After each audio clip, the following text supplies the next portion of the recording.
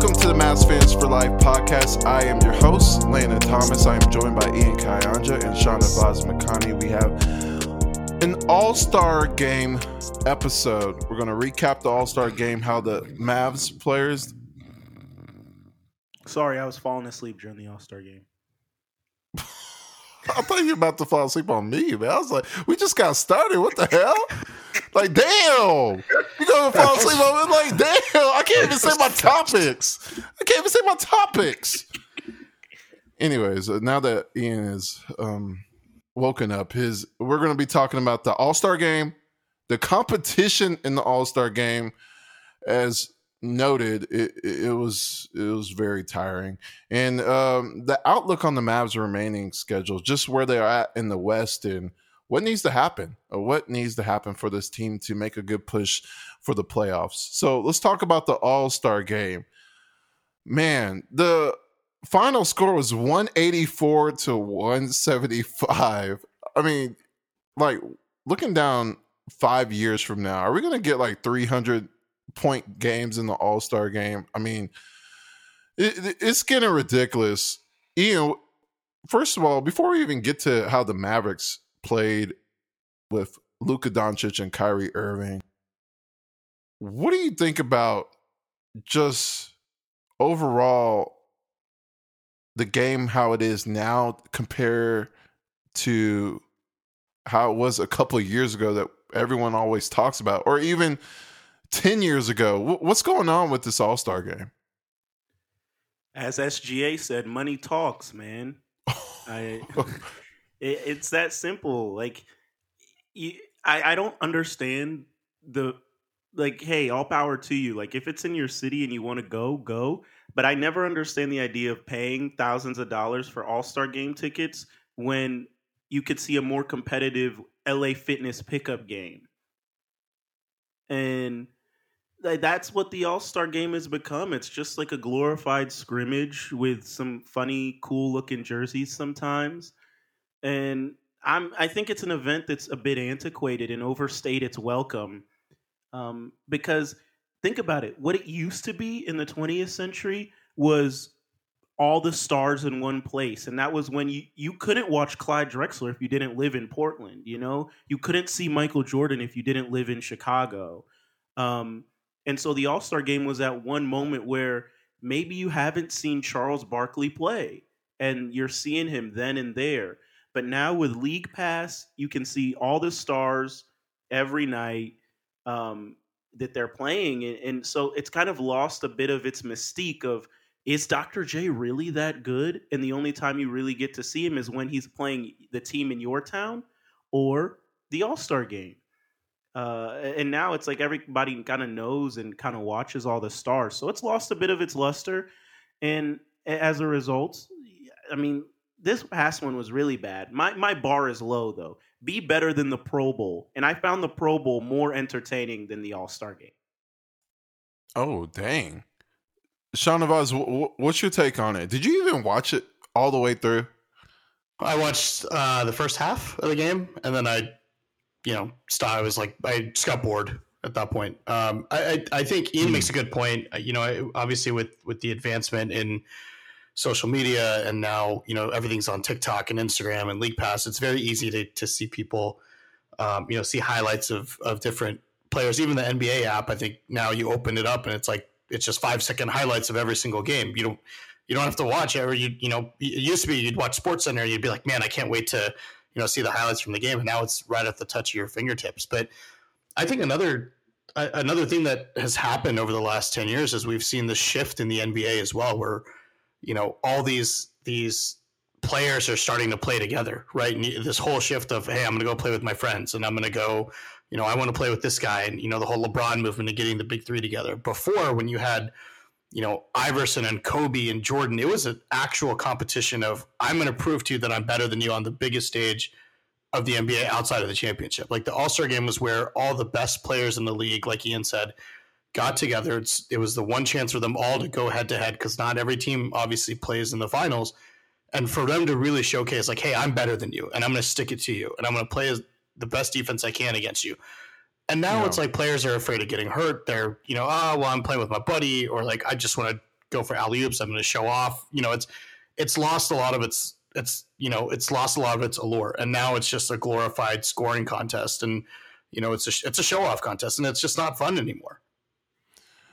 Yeah, it's getting ridiculous, to be honest. It was so bad. It was so bad. And when you look at previous All-Star games and how they played and the pride that they took in the game, and it's just a different era. Like we have players resting games. We have players not even playing defense or don't even really care about the All-Star game. And y'all brought it up. I mean, there has to be some sort of drive in this game, and there has to be some sort of incentive. I don't know if it's money or it's already money. It's for charity, but I mean, there has to be some sort of money in the players' pockets. Like whoever, whatever team wins, I don't know, gets, 250,000 or something. There has to be something where the players have pride to win the game. Because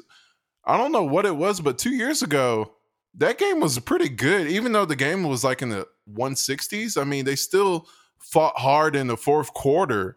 There has to be a compromise. Like you said, the fourth quarter was competitive. So there has to be a compromise. Like, okay, the first 3 quarters, we're going to make sure we're all healthy, give the fans some dunks and threes. But in the fourth quarter, let's get it on. Let's see what happens. It just gives the fans a show.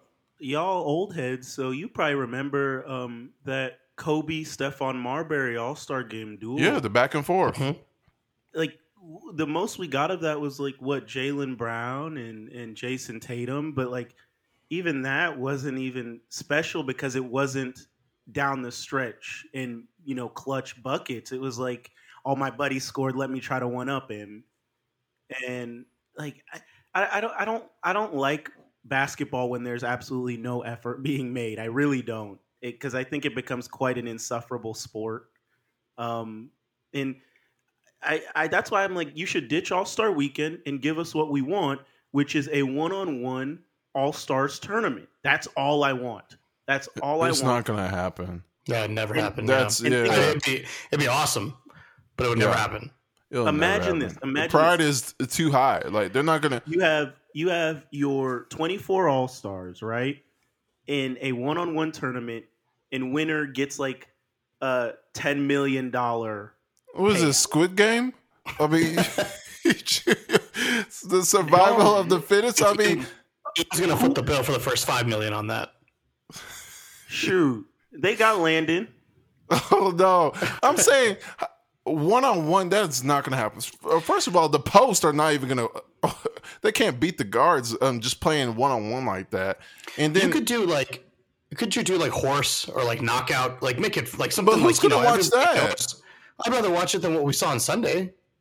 You want to watch horse? Remember that little Toys R Us prize that we saw in the All-Star game? Kevin Durant. Something other than the All-Star, because it's literally what it is, right? It's you go to your thing on one end of the court, then I'm gonna, the next guy's gonna come up and dunk the ball. The next guy's gonna take a half court three. Well then I'll take a three from 3/4 court. I mean, that's all it is, right? It's basically a horse tournament with what 20 participants kind of going at it all at once. I mean, well, I propose this. Okay, well that's your perfect answer. Let me give my perfect answer. And then we'll go Sean Devise how to fix this, because I propose we go back to the West versus East. When they changed that, it was pretty bad. The conferences were like one-sided. Remember where they were like wondering who's going to be the center for one of the conferences because it was so bad at one point. But now that both sides are pretty even, I think they should go back to East and West. And just be like baseball. Whoever wins the All-Star game gets the home court advantage in the NBA Finals. Now you talking. Like most of these players are on contenders or in the top 6, 7 teams in the playoffs. So they're going to want home court advantage if they get to the finals. I think that would make it more competitive. What's y'all's thoughts on that? That's what I was thinking. That kind of when you pose the question of what's the one way you could do it, the first thing that comes to mind is incentive, right? So you kind of think of how are you going to incentivize the players to really take it seriously and play it at the way they play a regular game, right? I mean, yeah, it's not going to be as physical, right? Because nobody wants to get hurt, when in the middle of the season, but you put an incentive like that where, okay, yeah, hey, winner gets home court. That, especially like you said, Landon, a lot of these players are at the top of the, their teams are at the top of the standings, and especially a year like this where an entire conference like the Western Conference is within 3 games of each other for fighting from 3rd to 12th. It's kind of really, really pivotal that you win that game, right? That you do what you can to help your conference win that game, so you've secured home court, because we know home court in the NBA. It's much different than home field advantage in baseball or home field advantage in football. Home court in the NBA is very, very different, especially because the fact it's a confined space. You've got it's a loud arena. It makes a difference. So that's one way you could look at it. I don't know how much money would incentivize these guys because they make millions of dollars anyway. Like, what is another $5 million in their pockets going to do? What does that matter to them? So how would you fix it? You took my answer, so I got to think about it. But because I think about you. Ian brought up the Pro Bowl, right? The Pro Bowl used to be fun, right? When it was AFC, NFC, we used to see it was a lot of fun, and obviously the NFL stopped it because of injuries, and it was always after the Super Bowl or in between Super Bowl and the playoffs. So a lot of the key players would sit out. Baseball has always done it right, where it's been all right. Winner gets home field, right? Ever since they changed that rule, the All-Star game has started to mean something in baseball, where now both teams play hard, or both squads, because you're vying for that home field advantage. Because if you get to a Game 7, it makes a difference. So the NBA has got to adopt something along those lines, where a team or a conference is going to benefit from winning, so that it puts some sort of meaning back into the game. Right now, it's just a meaningless showcase for viewers, right? That's really all it is. And you've got guys like Mike Malone who's coming out as a coach saying, "This is dumb. This is the worst basketball game I've ever been a part of." And it's other players think it's a glorified layup line. You don't want that. That's just it's a bad messaging for the NBA. He did say he did give a shout out to Joel Embiid and Kyrie Irving. Yeah, because they played hard. They played hard, and Kyrie said it in his comments. He wished the guys would play hard. I mean, he gets everybody wants to be healthy, but he wants to come out and compete, and he did. He scored 32 points, and he put on a clinic with his passing. It's in a Mavericks uniform, Nets uniform, All-Star uniform. It doesn't matter. I'm very surprised how he just takes over. But when you watch him, he's always passing. He doesn't just take over by scoring, but he makes sure people get involved before he goes on a clinic. And I also want to point out Luka's stats as well. Obviously, he really doesn't go hard in these events. They're exhibitions to him. But he had 4 points, 5 assists, and 2 rebounds. But Ian, just getting back to Kyrie Irving and how he's so competitive, but in a I guess passive way. He's so dominant in a passive way. What's your thoughts on Kyrie's play in the All-Star game and just overall in the Mavericks uniform so far? Isn't he averaging the most points per All-Star game out of I think it's Giannis. And wasn't he MVP? But he's close. Wasn't he MVP? Way back. I think 2014. 14 or 16, right? Something like that. Yeah. But to me, I like it. I like good basketball, and I can't imagine, again, it goes back to kind of the participation AAU culture that basketball has been infected with. If you think about it, the AAU and all of these travel team circuits, they don't necessarily care about winning. They just care about making sure these kids put up their numbers so that they can get offers to go play somewhere. Yeah. And I think that's kind of infected a lot of basketball. A lot of these guys, it's this happy to be there culture versus when you think about, when I was growing up in the early 2000s and probably for you guys in the late 90s, there was this idea of during the season, yeah, we may golf, but during the season, I want to beat you.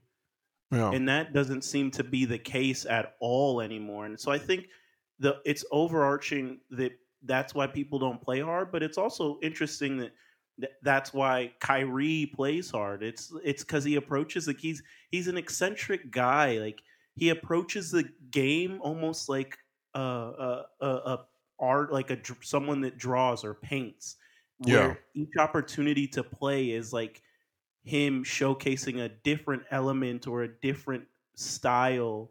And that's what I do appreciate about him. It's his different approach to basketball, his choosing to view it as more of an artistic expression versus just a showcase of his athletic ability leads him Mm. to always playing hard when he's available.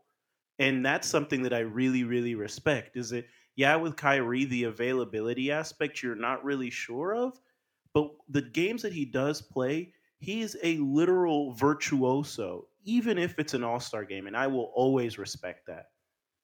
Shanavaz, what's your thoughts on Kyrie's competitiveness? Yeah, I think we've seen it throughout his career, right? Like Ian said, regardless of his off the court antics, I mean, the guy's always been a competitor. We forget that he was one of, if not the closest player in the NBA to Kobe, right? And Kobe was arguably one of the best competitors, if not the greatest competitor in the NBA. And so this is a guy that learned directly from him, was extremely close to him. And so, the All-Star game speaks volumes to him because Kobe never backed down in All-Star games either, right? So I think we've seen that from Kyrie time and time again, whether it was in Cleveland and Boston, Brooklyn, or even now in Dallas. He's always going to give 110% on the floor, and that's what you want from a player like that. The last thing you want is a player who's got the off the court antics, but then also on the court is kind of lackadaisical or really not putting in the effort. And Kyrie's always shown that when it comes to basketball itself, he's a savant and he's a genius, on the floor, and he shows it time and time again. Okay, so I'll go on the flip side. What's y'all's thoughts on Luka's take to the All-Star game? Shanavaz, I'll start with you this time on just how he approaches the game. Because, we saw him just saying, hey, I'm just getting cardio out here, and he's just having fun. And I think that's the new age of the NBA. You forget Luka's 23 years old. He's still a kid, right? I mean, he's younger than most of the guys who are in the All-Star game anyway. And in Europe, they don't have this stuff. He knows it's not a real competition. Like, Luka's not going to give 110% if he knows there's nothing to play for. Like, this is a guy that has played at the highest level since he was 13 years old. He's not going to come in and try to give it his all just for a meaningless scrimmage, and it doesn't mean anything to him. For him, it's a chance to have fun and, enjoy the weekend. And like he said, go to Mexico and go on vacation and get a chance to goof around with his peers in the NBA. And frankly, that's what this game is. And that's what, it's kind of shifted to. So I don't blame him at all for that. Ian, what's your thoughts on just his approach to the All-Star game, and kind of similar to Jokic? This game is not really tailored towards them, so they just go out there and get cardio and just have fun. I don't understand why. Like, if you think of Luka's game, he makes so many wild shots. Like, you'd think the All-Star game would be where he wants to showcase all of that. Like, the amount of like crazy step backs, like crazy logo threes. And we talk about it where it's like the easy shots he misses, like the catch and shoot ones, but it'll be these tough shots that he makes. So it's confusing. I'm like, why not showcase like all of that craziness that you can do? And I honestly find it somewhat disappointing, just because I'm a very much a seize the day type of person. That this could be the last basketball game you play. Like, life isn't promised. And there's a certain level of like assurance, I think, that athletes have, that they can just keep, they'll keep doing this, keep racking in the checks. But one day you have to define yourself after the game, because you won't have the game anymore, or like your life could be over tomorrow. And so I always find it disappointing when you see athletes mail it in, because tomorrow's not promised. All you have is today. And can you be proud of like that's what you went out and did? That's kind of the way that I look at it. And I know that's more of an existential perspective, but it's why I have so much respect for Anthony Edwards when he was like, guys are sitting out, and for me, I'm gonna play if I can play. And it's interesting because the Players Association like points the fingers at the team trainers, and it's clear there's certain guys in the league that don't miss games. So it's clearly not only the trainers; it's also the players being like, "Yeah, I'm gonna sit." Um, and so it's like it's again that culture in the NBA of and Luca embodies that generation of that culture that I can just take tonight off. Um, and I don't know, it's disheartening because you never know if maybe that's one of the few times someone will get to watch you play. Yeah. This is tough because I see both sides.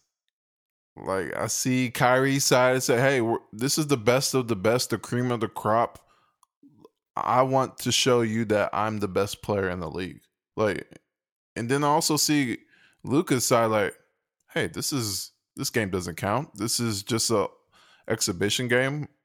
I played 19 minutes. I didn't just play 1 minute. I got out there and got some cardio, got a few shots up, and it's just an all-star game. It's nothing serious that will impact me from making the playoffs or push me from making, a serious run towards the ultimate goal. So why risk my body and my competitiveness for something that's an exhibition like a preseason game?" So I see both sides of it. It's really like Sean Devos says, kind of like old school versus new school mentality, and that's clearly what you see between Kyrie, who's what 30, I mean, and Luka, who's 23. I mean, Kyrie's coming from the older guys in this All-Star game, saying, "Hey, I just want to beat you. I don't care if this is an exhibition or this is checkers. This is playing rocks. I'm going to beat you," and I respect that too. So I guess to each his own. I do feel sorry for De'Aaron Fox. Like he's the only dude. He's the only brother that didn't score in this game, and he only shot one time. Like at least Luka shot 5 times. At least Jokic shot 4 times. Like Ian said, this might be your last game, but this might be your last All-Star game. Like your injury replacement. Like I want to see you like Anthony Edwards. Like go hoop. Go get some shots up. I feel bad because he was the only All-Star that did not get. Even Giannis, he played 6 seconds, and he scored. So that was tough to see, especially the year he's had.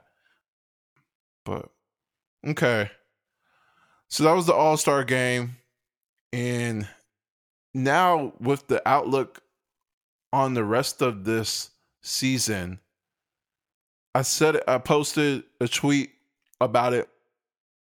The Mavericks are 6 right now, but they're 2.5 games behind third seed, the Sacramento Kings, who we just talked about. But they're only 2 games above 12th seed, the Portland Trail Blazers. And it's getting really interesting because we're getting to a point where Jason Kidd said it. He said he said it a few times this season. Wait till after All-Star break, or after All-Star break we'll do this, or it's still early. Once you get into after All-Star break, that's when he said it a few times. So now that we're after All-Star break, Ian, I'll start with you. What do you think about this cluster in the West? I mean, it's getting crazy in every single game. It matters. Typically, the weird month after All-Star break is like the NBA desert, and now we're in this space where it's actually going to be interesting, and that's why I love the play-in tournament, because it keeps teams like teams that are 9 and 10 engaged, because it used to be, all right, we're the 9th or 10th seed. After the All-Star break, we're about 4 games back from 7. hey, we're gonna try for the next 2 weeks. If that doesn't go well, we're done. We're shutting Yeah. everybody down.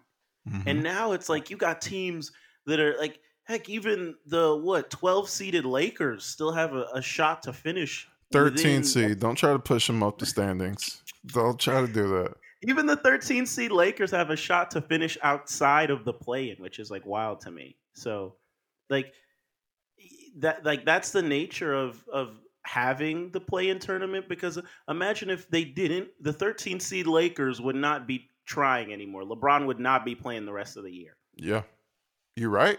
you are right. Sean Vaz, what's your thoughts on this, on Western Conference, how it is right now? It's crazy. I can't remember a time recently where we've seen something as jumbled as, as a season like this, where, you've got so many teams separated by just a few games. I mean, you've got the clear kind of cream of the crop in the conference in Denver, but outside of Denver, I mean, there's not really a team that's kind of, that really puts a fear into you. We haven't seen, Kevin Durant play yet with Phoenix. We don't know how well that's going to mesh, and they did lose two of, arguably their best defenders as well. The Lakers made moves, we saw the Clippers even make moves, a lot of moves at the deadline to kind of improve their team. So a lot of teams in the West really, kind of are taking advantage of where the conference is right now. And it's going to be interesting to see as we get into, the later parts of February into March and into kind of the playoff push, how this is all going to pan out. But it's definitely going to be exciting. I mean, it's, every game is going to mean something. Every game is going to matter for almost all these teams in the conference, even Denver, right? Because Denver doesn't want to start slipping up and start losing their ground, the ground that they've gained at the top of the conference. So, this is even an important stretch for them coming out of the All-Star break. And, they want to be able to solidify that. And Denver's a hard place to play. So if their goal is going to be a lock-up home court advantage throughout the postseason. Yeah, and it seems like every single team from 4 to 9. I mean, obviously, a lot of the teams are going to push as high as they can go, but 4th seed Clippers, 5th seed Suns, 6th Mavs, 7th the Pelicans, who's been injured. They could be healthy. 8th seed Timberwolves, Anthony Edwards and Karl Anthony Towns coming back. And then the Warriors. Who knows what the Warriors? They could be the the team that upsets people in the playoffs, or they could fall out of the playoffs. And those are the teams that I really think it's going to get interesting. I mean, the Thunder, the Jazz, the Trailblazers, they do have a shot, but I don't know what to think, because the Mavericks, they definitely need to win some games. I mean, let's not forget they're on a 3-game losing streak. And now that they're getting healthy, and you have the dynamic duo of Doncic and Irving, they still got questions. And I can't wait to ask these questions. Like, what is the role for Maxi Kleber when he comes back? What is the role for Christian Wood for the rest of the season? Where does Josh Green go? Does he take that next step like we saw in the first handful of games, or does he come back to earth like we saw in the last few games?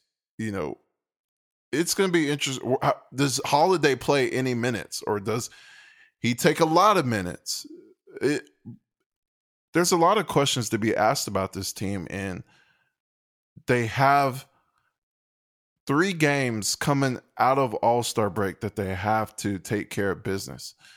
The first game they play the Spurs. Second game they play the Lakers. In third game they play the Pacers. And they're on a 6-game home stand. They'll be home for pretty much 2 weeks. Because after that, you have the 76ers, the Suns, and Jazz. Those are going to be tough games. So when I ask y'all, Sean Vaz, I'll start with you. So out of the Spurs, Lakers, Pacers, 76ers, Suns, and Jazz, how many games do you think they have to win out of those 6 games? Because this seems like the biggest stretch of the season. I think they have to at least go 4-2. I think, there's a reasonable chance that they're going to drop potentially the Philly game. I don't think Dallas has the size to cover Joel Embiid. That's always posed a kind of a difficult matchup. And I feel like whether it's the Phoenix game, or even the Lakers game, to be honest, I feel like the Mavericks are going to drop one of the Western Conference games. It seems like they're going to be close games. I don't think any of these are going to be blowouts, but that Phoenix game, we don't know if Kevin Durant's going to be back. What's the status of Devin Booker? It's going to really depend on health. And the Lakers are, as much as, I'm not happy to say it, but they've, the moves that they made at the deadline, you kind of saw some glimpses of what that team potentially could be. And they're in a stretch where they've really got to play their best basketball as well to get out of that 12th seed. So for Dallas, when you're 13th seed, what y'all doing with this 12th seed, man? Sorry, Ian keeps saying 12th seed because putting stuff in my head. Don't do me. I caught a stray for no reason. Y'all like ESPN the past 2 weeks, man. Y'all getting that check. Let me tell you why Kyrie Irving is going to LA. Yeah. It's unreasonable to think the Mavs, are going to go undefeated. I would love for them too, but I think going 4-2, if you have a winning record coming out of that 6-game stretch out of the All-Star break, I think you're in a pretty good position as you kind of go into, you get into March. Yeah, in March they play the Grizzlies 3 times, so that's going to be important as well. And last year, Landon, you brought up Jason Kidd saying All-Star break. I mean, last year the Mavericks went I think it was 17-6 after the All-Star break last year in the last 23 games of the year. So this was the team that really hit their stride at the end of the year last year. Again, after making a big move at the trade deadline. So. That's a good point. It's going to be interesting to see if Kidd can kind of recapture some of that magic as we get into the stretch. And the Mavs also have the easiest schedule in the NBA based on Tankathon's their analytics tool. So they're in a really, really good position here where they can really make up some ground against teams like Phoenix, like the Clippers, who and Sacramento, who are top 6 in toughest schedules remaining. Yeah, and let's be honest. We all know that doesn't mean anything because the Mavs could beat the best team in the NBA, then lose to the worst team from what we've seen this season. But Kyrie's here, so that does change things. Ian, what's your thoughts on the 6-game homestand, 2 weeks that the Mavericks are at home? How many games do they have to win out of that since the West is so tight right now? You got to go 4-2. Simple. So same as Sean Navajo. Equation. Yeah. Whoa. 4-2. Did Ian just agree with me? This is a new day. I love it. I was going to say 5-1, but just to be contrarian. They do play 3 West. Sorry, San Antonio. 4, but 3. The Lakers, Suns, and Jazz. Those, because if you lose one of those games, you fall down half a game, and they go up half a game. So that's going to be. And let's not forget, Mavs almost lost to San Antonio, right? It took what 51, 53 from Luka just for them to beat the Spurs at the end of the year. So San Antonio is not, for whatever reason, the Mavericks play down to their competition. So it's not like it's a walk in the park. So I'm going to change mine to 5-1. Oh, okay. Yeah, and the reasoning for that is just what you stated, in that it's not just you're playing, anybody, but you're playing the teams that are directly vying for where you're at. And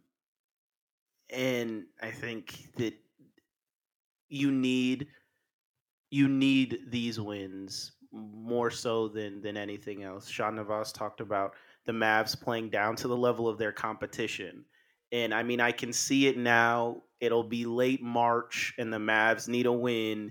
And they're, they want to play like they're the Washington Generals versus the Harlem Globetrotters.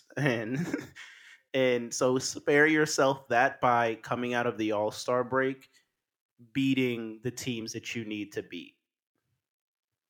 Yeah, you said it well. I'll end the pod with this question. I'll start with you, Ian. When you look at the roster being healthy or close to being healthy. We'll see what happens with Maxey in the next day or two. But with the game tomorrow against the Spurs, what would you like to see from Jason Kidd and his rotations?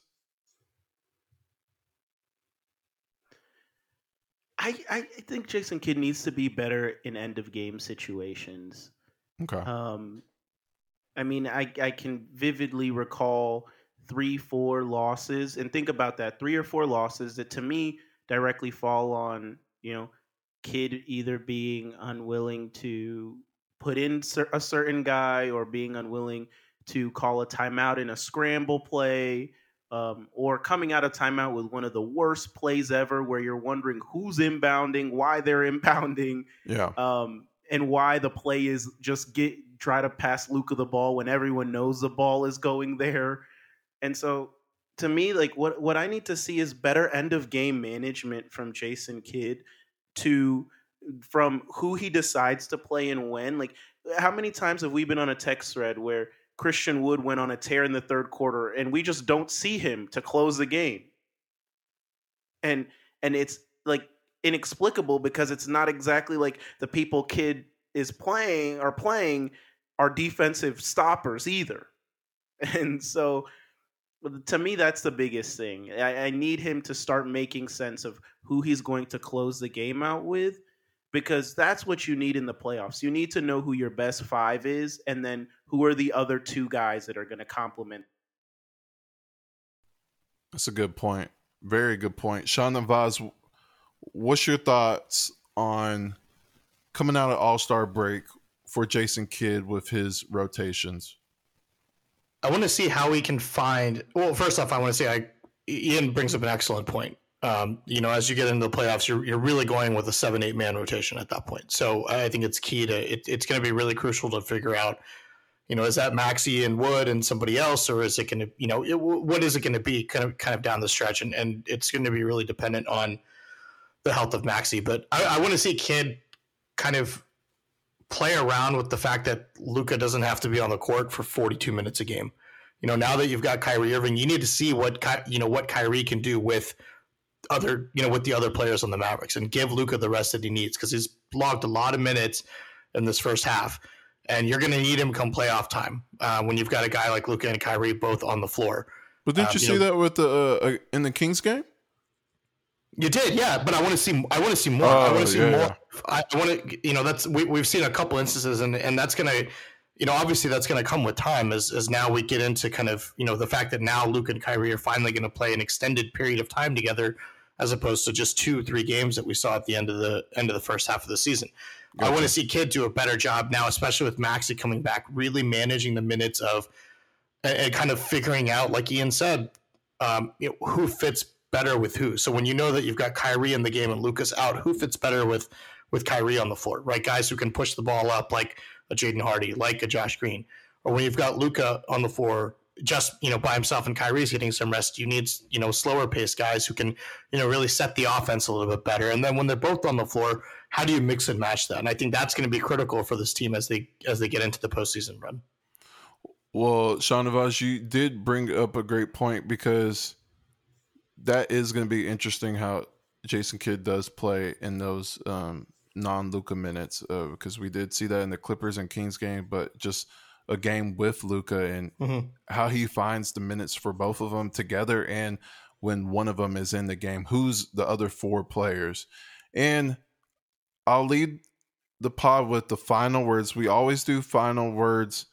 And Ian, you brought up a great point on the rotation. The rotation is a solid talking point, because it does go down before the playoffs, so it can give the coaches staff a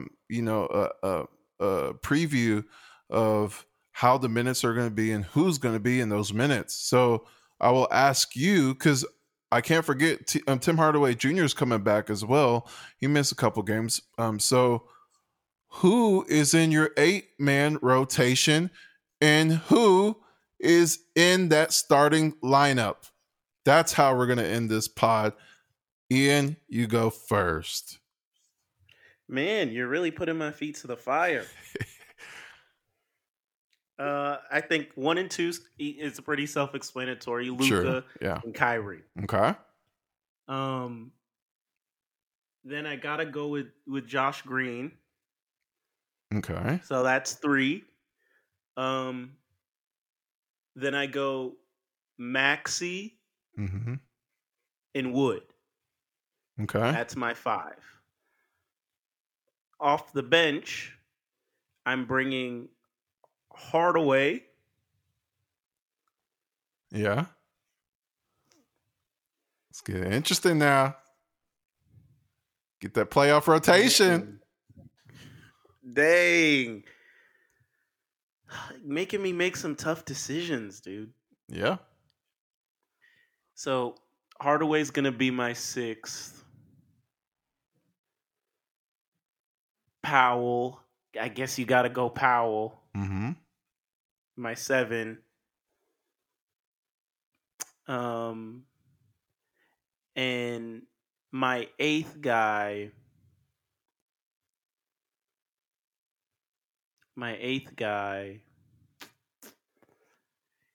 Whew.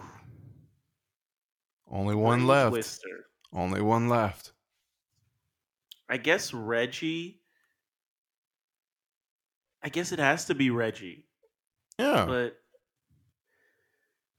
I just yeah, it has to be Reggie, but then I also like the upside of like, can't you see Hardy in like a game 3 having like a crazy offensive explosion? He's not versus afraid. The consistent bet of a Reggie Bullock hitting 1 or 2 3 or maybe even more threes a game. So that's what I was really struggling with. It's like, do you take the upside of a Hardy and him being the wild card, or do you take Reggie?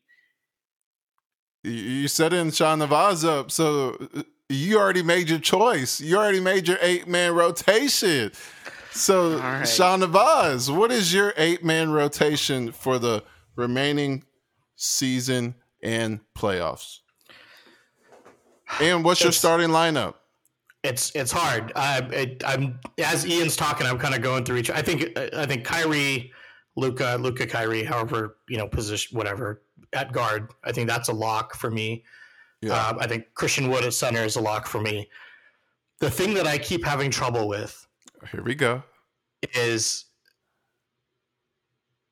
the Mavericks lack that kind of that true like explosive athlete off the bench, right? Somebody who can come in and we've talked about the potential of Jaden Hardy, right? A lot. Mm-hmm. But when you come into playoff time, I don't think Jason Kidd's going to get to a point in playoff time where he's going to give Hardy big minutes in a spot. It may be if there's a blowout or, and he'll put up 20, 15, 20 points, whatever. It'll be great. But I don't think he's going to get big minutes in the clutch in playoff time. The Mavericks need somebody off the bench to be able to come in and provide that. And we know the struggles Tim Hardaway Jr. has had coming off the bench as opposed to when he starts. So for that reason, this is assuming all players are healthy. I would start Tim Hardaway Jr. At small forward, and then I would start Maxey at power forward as well. Ooh. And I would bring Green, Bullock, and Powell off the bench. I think that would be my rotation. And look, Josh Green deserves a starting spot on this team without question for what he's done, especially in the absence of Tim Hardaway Jr. We've seen how hard he plays. He's gotten better shooting to 3. He attacks the basket relentlessly. He's great defensively, but we've also seen him, much like Luka, when Luka started playing a lot of minutes, kind of the tail end of his first year. We've seen Josh Green have some off nights where he's kind of, he's not used to playing this many minutes, right? He's not used to consistently playing this level of defense. So you don't want him to wear out either as you get into the playoffs, and you're potentially having him guard a guy like Kevin Durant, having him guard a guy like Kawhi Leonard. You'd rather have your 2 best players on the court to start the game, and Luka and Kyrie, and a guy who is unfortunately probably your best catch and shoot option in Tim Hardaway Jr. and try to at this point run up the score or take a lead, and then bring in a guy like Josh Green when it's needed and have him play lockdown defense? I like both of those. So here's mine. And it's pretty simple. Play your best players. It's that simple. From what I've seen with Jason Kidd, he makes things so complicated. He has us guessing. He has us always asking questions like, what is going on with the lineup? Like, what is going on with the rotation? Is this player going to play? Why is this player not playing? And just play your best players. It's that simple. I want to see Kyrie and Luka. I want to see Josh Green. I want to see Christian Wood. And I want to see Maxi Kleber. It's that simple. And I want to see Tim Hardaway Jr., Reggie Bullock, and Dwight Powell. Those are the 8 best players on the team. Hardy, number 9. I mean, that's emergency. But those are the best players on the team. So play them and play them a lot of minutes. And when we get to playoffs, I mean, let's be honest, Luka and Kyrie are going to probably play 42 minutes a game. So, but I think you can have Josh Green and Christian Wood be the first subs out. So then when Kyrie or Luka get subbed out, probably Kyrie because Luka plays the whole first quarter, you can have Christian Wood and Josh Green play some minutes when Kyrie's on the bench. And, Tim Hardaway Jr. and Reggie Bullock come in, and Dwight Powell, those type of players. And I just want to see some consistency. I don't want to see Pinson. If you're trying to make a push to the top of the West, and I give him props. The dude's been balling. But they're trying to make a push in the West. He should not be playing. And you brought Holiday in. I mean, do you see Holiday getting minutes? I mean, he's been on a championship team before. I mean, I don't think they go to the 8-man rotation until probably 8 games left or 5 games left to prepare. I think they'll still do like 10, 11 players and then slowly decrease it down. But Holiday should be playing over Pinson. And that's just facts. I mean, from his pedigree, I mean, he is a champion and he has been playing big minutes on teams. Obviously, this season, the rookie got the call over him for the backup wing, AJ Griffin, but he needs to play over Pinson. I mean, let's be honest, Pinson before the last 2 weeks, him and McGee were the only ones not playing, and I think Holloway deserves those minutes. I just want to see what he does. What do you think? Yeah, I mean, I'd like to see. I mean, like you said, he should definitely play more minutes than Theo Pinson, and he's got a championship pedigree. I mean, I think he was on the Warriors team. And Frank, everybody should play more than Frank and Pinson. I don't think they should play for the rest of the season. I mean, unless there's injuries or a blowout. Either way, meaningful minutes is what I'm saying. Right, 100% agree. I'd be interested to see what Holiday can bring.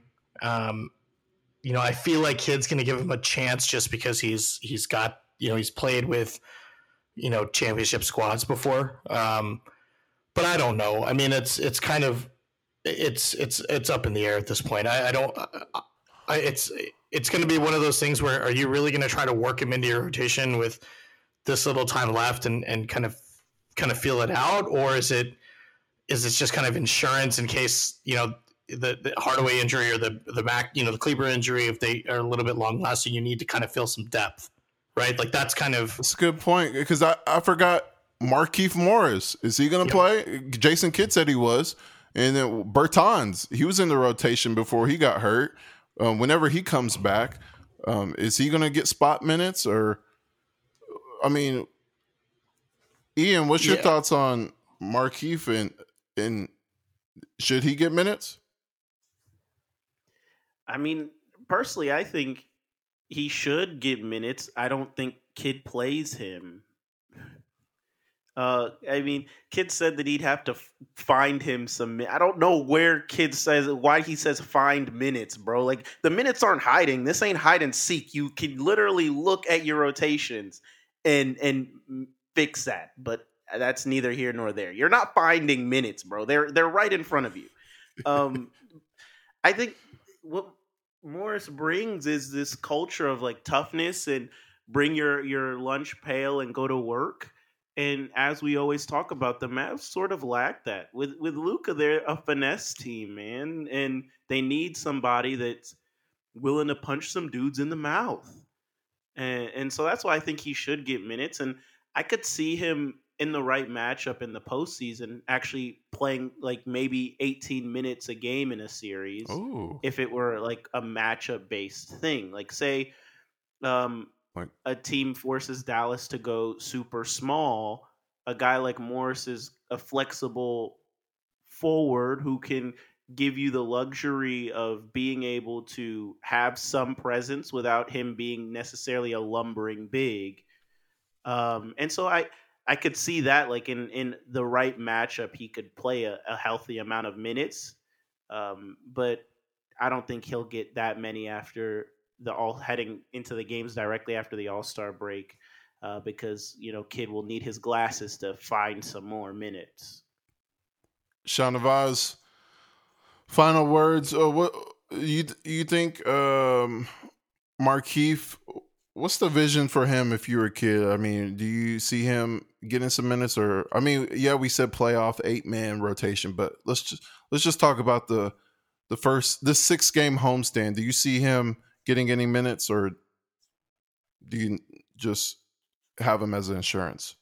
I would hope so. I mean, this is a guy that provides more physicality for you down low. I mean, it's something that the Mavericks sorely lack, and you've got guys like Bertans out, and the JaVale McGee experiment hasn't gone the way you wanted it to. I mean, why not give him a shot? Like, who knows? You're really going to play Dwight Powell that many minutes a game? Like, it's if he's gonna be your starting center, and if Jason Kidd's gonna continue to refuse to play Christian Wood at the starting center, you might as well see what you've got in Markieff Morris. I mean, you're not gonna, especially if Maxey doesn't come back healthy, if he gets injured again, or he's gonna take some days off. I mean, those hamstring injuries are you don't want to mess around with that. He's now your best defensive player, or one of your best defensive players. So you don't want to mess around with that before playoff time. So I think you definitely should give Markieff Morris some chances, especially in the games against teams like San Antonio. I think it's a good run against teams that you should beat, especially now when you've got Kyrie Irving. I know we talked about,